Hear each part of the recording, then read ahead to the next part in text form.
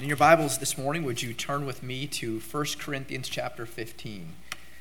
1 Corinthians chapter 15 this morning. We'll be looking at verses 1 through 4, 1 Corinthians 15, verses 1 through 4, and a sermon that I've titled, Good News for Those Who Only Deserve Bad News. A little bit of a mouthful, but good news for those who only deserve bad news. 1 Corinthians 15, 1 through 4. In a moment, we'll look at these verses. During World War II, a mother received the most devastating news. Her only son, who was off fighting in the war, had not only gone missing in action, but was declared dead. And this was the news that every mother dreaded to hear at that time. They all knew it was a possibility when they hugged and kissed their sons goodbye and sent them off to war. But when the knock came on their door and the news was shared, it was no less devastating. But for this one particular mother, something was different because something changed. Sometime after her son was declared dead, the War Department actually found out that her son was not dead, but was in fact alive. And so they asked if a local pastor would be the one to deliver the good news to this grieving mother. Imagine how exciting that would have been for that pastor to deliver that message, a message of hope, a message not just of hope, but your son is not dead, who you thought was dead, but is indeed alive. Walking up to that mother's home, knocking on her front door, standing before her who was devastated not long ago at the thought of her son being dead, now being able to tell her that the one who she thought was dead was actually alive. Those are the kind of moments that they sometimes bring tears to our eyes when we just hear about them. And that's the kind of news that we would all love to share. It must have been such a heartwarming moment as that mother heard that pastor tell her the son that she had been grieving over was actually alive. I imagine that pastor was more than thrilled to deliver such a message to this woman, especially under the circumstances, knowing how much she had been through, knowing that it was the most devastating news she could have received earlier, but knowing that this news would not only lift her spirits, but turn that grief into joy. The message of Jesus Christ is good news. And honestly, who wouldn't want to deliver a message like that? Who wouldn't want to get excited about being the bearer of such wonderful news as Jesus Christ? This is the way we should be as Christians. The same way that pastor was delivering the news that the son that you thought was dead, the son that you probably had a funeral for, the son that you've been grieving over all these days is actually alive. That is wonderful news. The message of Jesus Christ is far better than what that pastor could have ever shared. The good news that we have to share is that Jesus Christ has conquered sin, he has conquered death, he has conquered hell, he has conquered judgment, and he has made it possible for us to live in heaven with him forever. The gospel of Jesus Christ is indeed good news for those who only deserve bad news. It is the best news that a world of lost and dying sinners could ever dream to hear. Now, our passage this morning is one of the greatest summaries of the gospel in all of Scripture. Your Bibles are open to 1 Corinthians 15. Would you follow along as I read the first 4 verses? 1 Corinthians 15, verses 1 through 4. Moreover, brethren, I declare unto you the gospel which I preached unto you, which also you have received and wherein ye stand, by which also ye are saved, if you keep in memory what I preached unto you, unless you have believed in vain. For I delivered unto you first of all that which I also received, how that Christ died for our sins according to the Scriptures, and that he was buried, and that he rose again the third day according to the Scriptures. Now, in this summary of the gospel, there are 3 wonderful truths about Jesus Christ that we should all be aware of. But before we touch on these truths, I want to point out the bad news so that we can see what makes the gospel good news. Because in order to have good news, there has to be bad news first, or else it's not good news, it's just news. So let's find out what the bad news is before we can fully identify these truths that are mentioned here about Jesus Christ. And the bad news is that sin has brought darkness and death to this beautiful world that God has created. I want you to look back at what it says here in verse number 3. It says, for I delivered unto you, first of all, that which I also received, how that Christ, it says, died for our sins. Our sins. The reason Jesus came to earth, the reason he went to the cross and willingly offered himself upon that cross was because of our sin. Your sin, my sin. In Romans 3:23, it tells us, it says, "For all have sinned and come short of the glory of God." There is no gray area. It's clear, black and white. All have sinned and come short of the glory of God. None of us are deserving of this good news. None of us are deserving of the gospel for us. There is not a single person who has not been affected by sin. And this is why every single person only deserves bad news. The system of the world teaches that sin is not bad, but it is a problem not by us. And this leads to many people refusing to believe the reality of sin and the consequences of sin.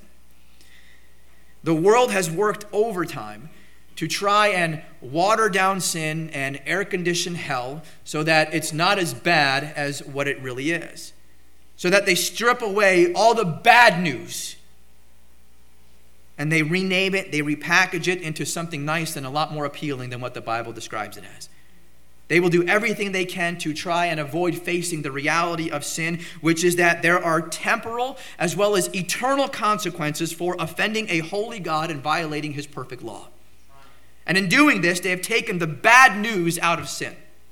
And thus the gospel, it means nothing to them. Because if there is no bad news, there's no need for good news, right? Because everything is already good. So the gospel means nothing to them because the gospel is only good news to those who think there's bad news.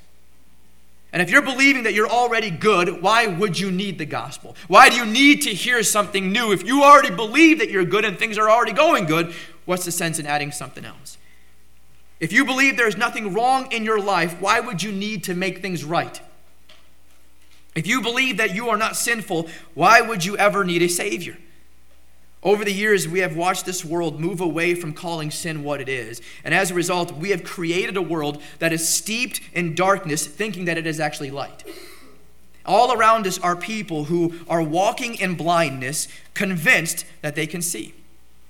We hear from corrupt business executives, from shady politicians, from philandering athletes who will admit that they've made mistakes or they've made errors or they've had lapses in judgment. They might even confess to weaknesses, but they never call it what it is. Sin. They avoid that word. They don't want to touch it with a 10-foot pole, so they make up all these other words and call it everything else except for what it really is. And no matter how fancy a word we might call it, all we've done is taken an old poison and we've given it a better looking label. It's still the same thing. Admitting that we're sinful doesn't make us sit well, though. There's a kind of not a good feeling in our stomach when we admit that we're sinful. So we do everything we can to avoid that horrible feeling in the pit of our stomach. And as we've redefined and even renamed sin, we've also shifted the blame away from ourselves and blamed everything else and everyone else for the problems in our lives.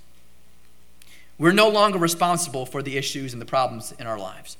If there's something wrong with us, it is because we were neglected as a child, or the fact that we had an absentee father, or we had an abusive father, or that we lived through some traumatic event that has led to us being the way we are today. And all the problems of my life today are not my fault, but I'm just a product of my environment. So I'm innocent. I'm not the problem. Blame my upbringing. We cannot be blamed for our response if this is how we are trained to respond.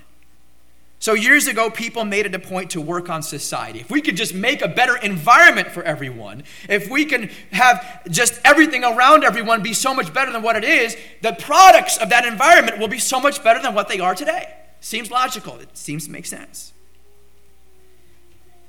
The only reason that people steal is because they were raised in an environment to steal. Right? Well, therefore, the answer should be to, get people out of the poor slums. We should have better housing for people. We should offer them better jobs, and then people will no longer steal, right? That takes care of that problem. Well, the world would be rid of criminals, and everyone would become model citizens. Well, it didn't take long to see that this theory proved to be an utter failure. But that hasn't stopped many politicians from pushing the same agenda. They're wanting to tackle the sin problem by giving away money and passing new laws. In their eyes, people are weak, not wicked. They're sick, but they're not sinful. People are ill, not evil. Because the more we dig into their past, the more we can find why they're doing the things they're doing. This is how they were ingrained. This is how they have been raised. So it's not their fault. We need to fix the environment that they were raised in. And it's pretty scary to think how far we've wandered from the truth, how far we have ventured away from the light of God's word, how far we've traveled into this darkness. And honestly, as we think about what this world has been like for the past 6,000 plus years since sin entered into the picture, it really isn't surprising that things are the way that they are today. We might act surprised when we hear the news. But let's be honest, should it really surprise us that things haven't gotten progressively better, but they've actually gotten progressively worse? The sad part is that the darkness we have come to expect in the world has crept into our churches. Charles Spurgeon once said, "It will be a sad day for the church and the world when there is no distinction between the children of God and those of this world." One of the reasons why this world has become so corrupt is because the church has less influence on the world as much as the world has on the church. When I'm in the car, I enjoy listening to some preaching, but what I found is that more and more the messages that I hear on the radio are being preached, and they're being preached from American pulpits, are people making excuses for sin. I heard one pastor say, and it cringed when I heard this, but I heard it. He said, the Apostle Paul's claim in Romans 5:12, and Romans 5:12 states this, "Wherefore, as by one man sin entered into the world, and death by sin, so that death passed upon all men, for that all have sinned." So this pastor said that Paul's claim there in Romans 5:12, he said, was nonsense. Nonsense. Nonsense that sin and death passed upon all men because of one man's sin, Adam. Nonsense to suggest that we are all sinful. Have you not been alive? Do you not know yourself? And we wonder why the world is the way it is. Sin is our biggest problem. Someone has said that sin is a clenched fist in the face of God. And since sin is rarely spoken of, much less preached about, our view of it is so low. And because our view of sin is so low, so also is our view of the Savior who came to save us from that sin.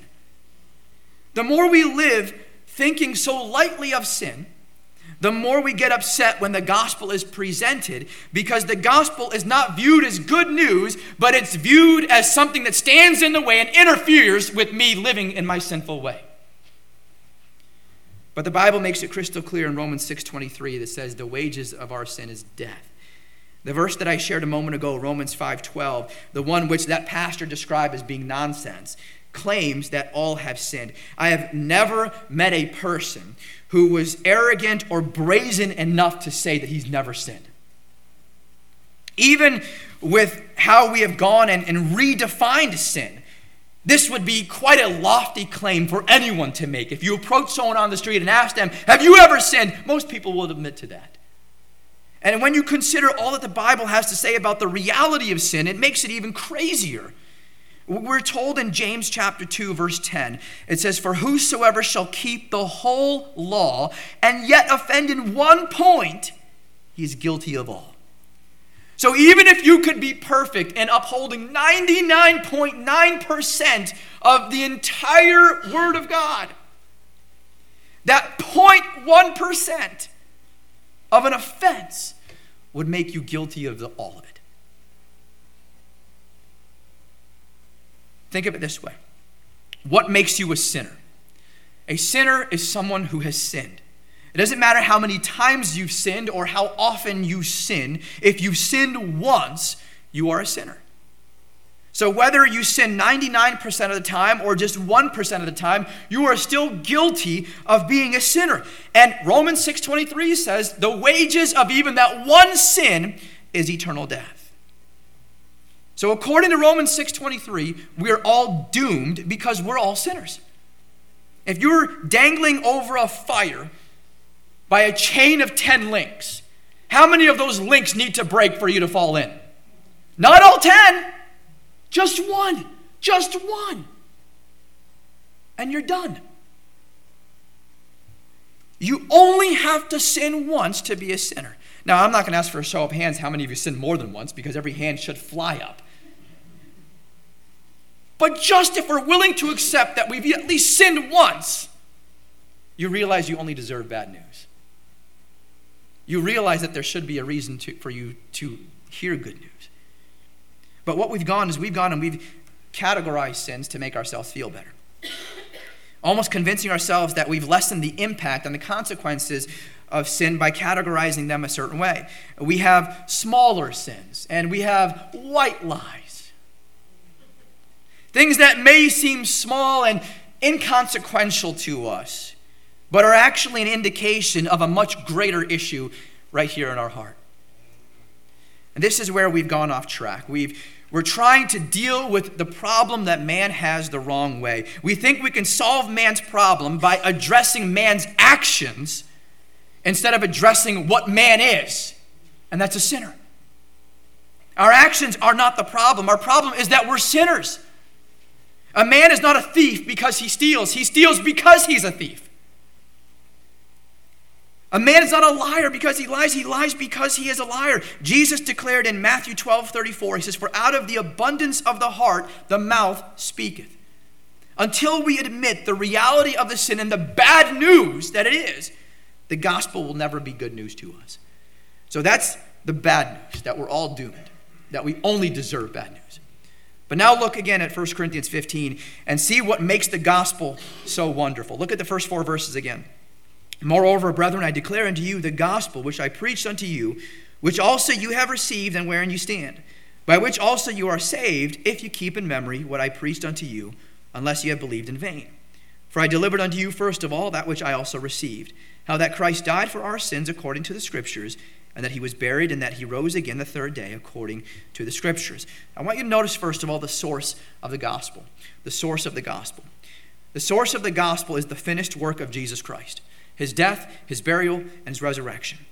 And this is why the Apostle Paul says that he delivered this truth to the people of Corinth. He says, first of all. First of all. Because the finished work of Jesus Christ is first of all. It is of the utmost importance. The bad news is sin. And the gospel, which finds its origins in the person of Jesus Christ and the finished work of Jesus Christ, it deals with man's sin problem head on. The good news is that the gospel of Jesus Christ, it addresses this problem of sin. So let's highlight a few of these areas, how it deals with sin. First of all, the gospel deals with the penalty of sin. The gospel deals with the penalty of sin. We've already mentioned Romans 6:23, which says that the wages of sin is death. But we also see in Ezekiel chapter 18, verse number 4, it says, "The soul that sinneth, it shall die." The soul that sinneth, it shall die. Now, we've already all admitted that we're sinners, right? Even if we've only committed one sin. And what does the Bible say in Ezekiel 18, verse 4? "The soul that sinneth, it shall die." You're just dead men walking. The soul that sinneth, it shall die. Sin brings the penalty of death. We read in 1 Corinthians 15, verse 3, it says, "Christ died for our sins." When Jesus died on the cross, he made full and complete atonement for all our sin. We're told in 1 John 2, verse 2, it says that Christ is the propitiation for our sins, and not for ours only, but also for the sins of the whole world. We read in Colossians 2, 13 through 15, it says, "And you, being dead in your sins and the uncircumcision of your flesh, hath he quickened together with him," literally made you alive with him, "having forgiven you all trespasses, blotting out the handwriting of ordinances that was against us, which was contrary to us, and took it out of the way, nailing it to his cross, and having spoiled principalities and powers, he made a show of them openly, triumphing over them in it." The Bible very clearly says that Jesus Christ died for our sins according to the Scriptures. Jesus' death on the cross, it was not an accident. It wasn't coincidence. It wasn't even an afterthought. Everything that Jesus did was in direct fulfillment with the Word of God. In Paul's day, that was the Old Testament. When he says that Jesus Christ, here in verse number 3, died for our sins according to the Scriptures, he's talking about the Old Testament. Amen. In Isaiah 53, verse 6, it says, all we like sheep have gone astray. We have turned everyone to his own way, and the Lord hath laid on him the iniquity of us all. Christ died for our sins according to Isaiah 53, verse 6. God laid on him the iniquity of us all. These words were penned 700 years prior to even the birth of Christ. And they were fulfilled perfectly as Jesus came, took upon himself the sin of the world as he went to the cross on our behalf. And we know that full atonement was made for our sins because just before Jesus died, as he was hanging upon that cross, he cried out 3 words. It is finished. It is finished. Jesus was proudly proclaiming that the sin debt of mankind was paid in full. You see, God is holy, and God's holiness requires that the sin of the world be paid for. He cannot just sweep it under the rug and say, you know what, I'm going to turn a blind eye to that. He cannot just declare us forgiven without exacting a punishment. In Nahum 1 verse 3 it states, the Lord is slow to anger and great in power and will not at all acquit the wicked. God's holy standard had been violated. And that sin had to be paid for. And that's exactly where Jesus entered, as he took our place so that we wouldn't have to spend eternity in hell paying the penalty of our sin, because that's how long it would have taken us to pay off that penalty. Eternity in hell. Jesus satisfied God's wrath for all sin as he offered himself as the payment for sin. So the gospel deals with the penalty of sin, but second, the gospel deals with the pollution of sin.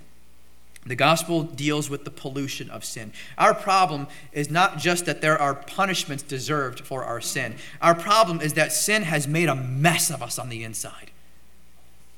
Look again at what it says here in verse number 4, 1 Corinthians 15. It says, and that he was buried, and that he rose again the third day according to the Scriptures. A lot of us like to focus on the death and the resurrection of Christ, and we kind of forget about what happened there in the middle, the burial of Christ, why it was that he had to be buried in the tomb. When we hear about the gospel being taught, little emphasis is placed on this aspect. But the burial was just as important. The fact that Christ was buried, it proves that he really died. He was sealed in that tomb for 3 days and 3 nights. We know that. He was in every way dead. And the main reason why the burial of Christ is mentioned here is because Christ's burial, it signifies the removal of sin's pollution from us. Jesus paid the penalty of sin at the cross. But when he was buried in the tomb, he took it away from us, the pollution of sin away from us, and buried it with himself in that tomb. He became sin for us that we might receive his righteousness. And that's the message of 2 Corinthians chapter 5, verse 21. It puts it this way. It says, for he, God, hath made Christ to be sin for us, who knew no sin, that we might be made the righteousness of God in him. Jesus buried our sin completely out of sight, never for it to pollute us again. And this is what is pictured in the glorious ordinance of baptism. We're buried with Christ in the likeness of his death, under that water, raised to walk in newness of life, with this, which is a picture of the removal of sin's pollution from our lives. We're new creatures in Christ, never polluted by sin again. Third, the gospel deals with the power of sin. The gospel deals with the power of sin. Look again at what it says in verse number 4. And that he was buried, and that he rose again the third day according to the Scriptures. The good news of the gospel just keeps getting better. Jesus, it says, rose again the third day. He was triumphant over sin. He broke the back of the devil. Jesus decimated the power of sin when he walked victoriously out of the tomb on that third day. Peter preached on the day of Pentecost these words in Acts chapter 2, verse 23 and 24. He says, him being delivered by the determinate counsel and foreknowledge of God, ye have taken, and by wicked hands have crucified and slain, whom God hath raised up, having loosed the pains of death, because it was not possible that he should be holden of it. You see what Peter was preaching? He says, you guys went and you crucified their Savior. You went and you buried him in that tomb. But what you didn't realize is that you buried the Son of God, and he could not be bound. He could not be contained by the power of sin because he rose triumphantly out of that tomb. He walked victoriously out of the tomb on the third day, proving that the power of sin is no match against our Almighty God.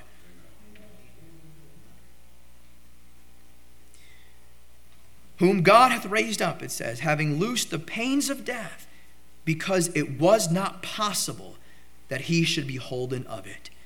Though it appeared that Satan would have the last laugh, he was partying for 3 days, throwing a victory celebration, thinking that he had finally defeated Jesus. It was over. He was victorious. Those celebrations came to a screeching halt. Jesus walked out of that tomb. The power of evil stood no match against the Almighty God. Sin could not keep him down. The grave could not contain him. He came to set men free from the bondage of sin. And his death on the cross, his burial in the tomb, and his resurrection all made that possible. And this is why we read of Jesus in Romans chapter 4, verse 25.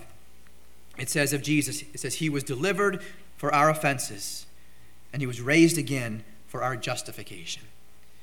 The resurrection of Jesus showed us that God was fully satisfied with the sacrifice and the offering that Jesus gave of himself.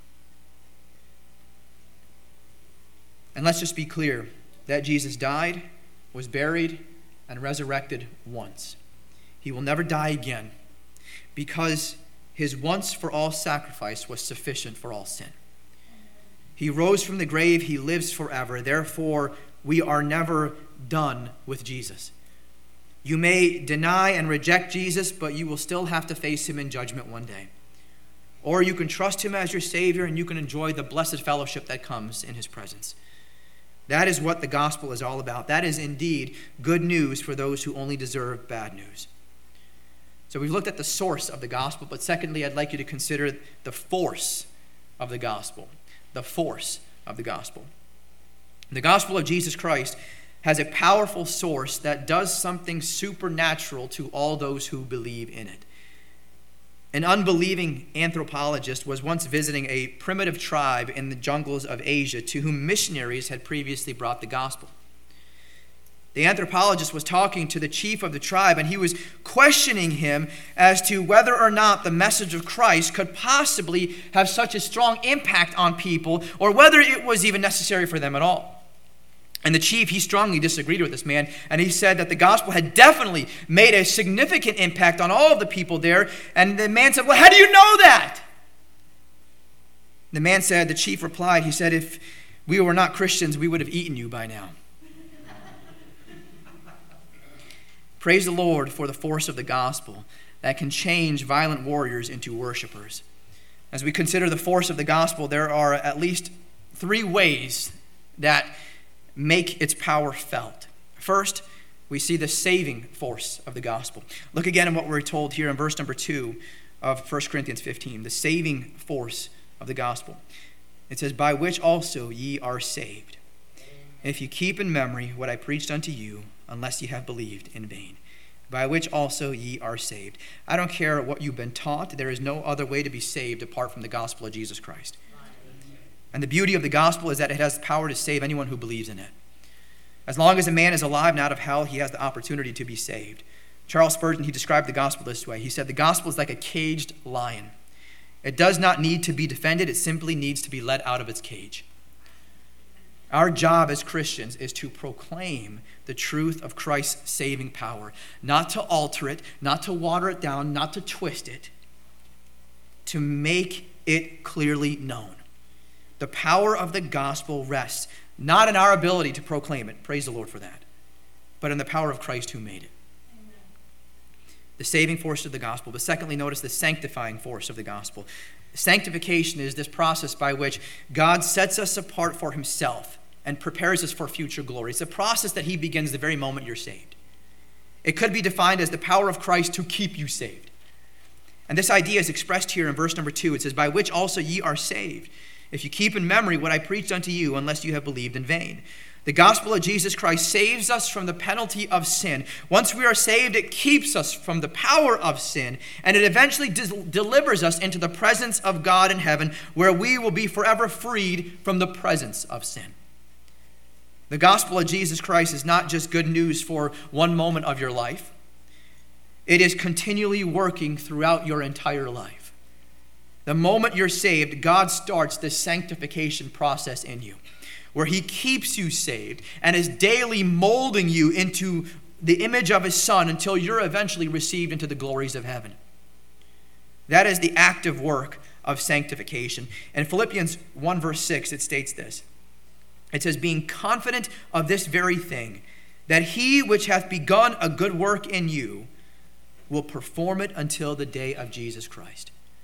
The same truth of sanctification is expressed in wonderful detail also in Romans chapter 8 and verse 29. It says, for whom he did foreknow, he also did predestinate to be conformed to the image of his Son, that he might be the firstborn among many brethren. It is the sanctifying force of the gospel that allows us to grow in grace and in the knowledge of our Savior. Third, we see the stabilizing force of the gospel. The stabilizing force of the gospel. Look back at verse number 1 here in 1 Corinthians 15. Moreover, brethren, I declare unto you the gospel which I preached unto you, which also you have received, and wherein ye stand. Wherein ye stand. The stabilizing force of the gospel. The gospel is good news that we can be saved. It is good news that we can be saved and know that we're saved. It is good news that we can be saved and know that we will never lose our salvation. This aspect of eternal security, which, by the way, we'll be speaking about tonight, this aspect of eternal security is what the Apostle Paul is referring to here in verse number 1. Again, moreover, brethren, I declare unto you the gospel which I preached unto you, which also you have received, and wherein you stand. You're secure, you're stable on this footing because it's not your own power that you're standing on, but the power of Jesus Christ. The gospel of Jesus Christ brings the stabilizing force. When Christ saves you, it's not your grip on Christ that keeps you saved, but his grip on you. If salvation were up to you and me to maintain and to keep, we would have squandered it in less than 5 minutes.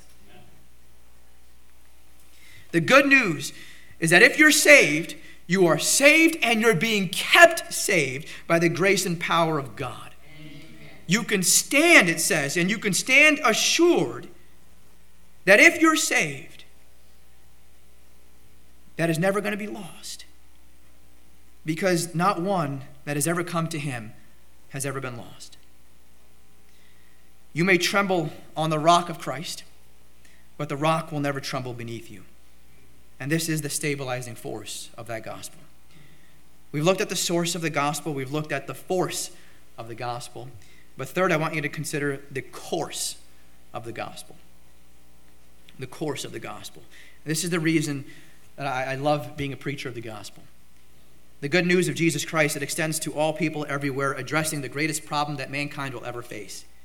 No matter where you look across this world, the gospel extends to all people. No matter where they are or what they've done, if they trust in Jesus Christ, he will save them from their sins.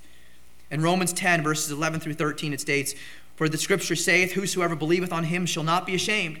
For there is no difference between the Jew and the Greek, for the same Lord over all is rich unto all that call upon him. For whosoever shall call upon the name of the Lord shall be saved. The Apostle Paul makes this truth crystal clear. As he mentions in 1 Timothy chapter 1, verse 15, he says, this is a faithful saying and worthy of all acceptation, that Christ Jesus came into the world to save sinners, of whom I am chief. He calls himself the worst sinner in the world. The worst sinner in the world. And he says that if God can save me, there is hope for everyone else. The gospel, he says, extends to all people everywhere. And the beauty of the gospel of Christ is that there is no problem that it does not address. Because every human problem, it falls under one of three categories: sin, sorrow, and death. Trace every problem and they fall into one of these three categories. The gospel is the only answer. It is the only answer to sin, as it offers full and complete atonement and a home in heaven with God. The gospel is the only answer for sorrow. For even though we may weep, Christians are promised that sorrow shall not endure, but shall be eventually turned into joy. And the gospel is the only answer for death. For Jesus declared in John 11:25 and 26, he said, I am the resurrection and the life. He that believeth in me, though he were dead, yet shall he live. And whosoever believeth and liveth in me shall never die. Someone has imagined a little procession of caterpillars crawling along the ground, very sad, carrying the cocoon in which their brother used to live. And above this little procession was flying a beautiful butterfly. The same caterpillar that they were mourning down below had been changed into this beautiful butterfly, now free, now complete, enjoying what he was made to be. This is the believer's destiny because of the gospel of Christ. We have truly nothing to fear, because when we're in Christ, we are as secure today as we shall be 1,000,000 years from now in heaven. The gospel is truly good news, unlike any other. Good news to those who only deserve bad news. Would you bow with me in prayer this morning?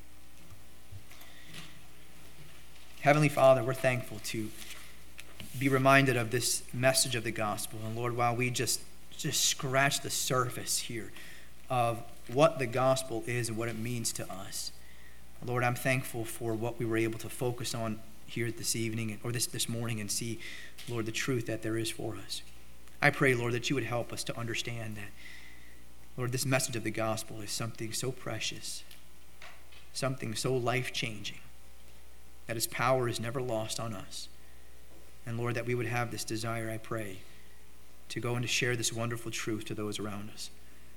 I'm thankful, Lord, that we have a solid rock upon which we can stand. Lord, one that is not dependent upon our strength and our intellect, but one that is completely rooted and grounded in your Son, Jesus Christ, who never falters, who never wavers, but is always stable, upon which we can stand.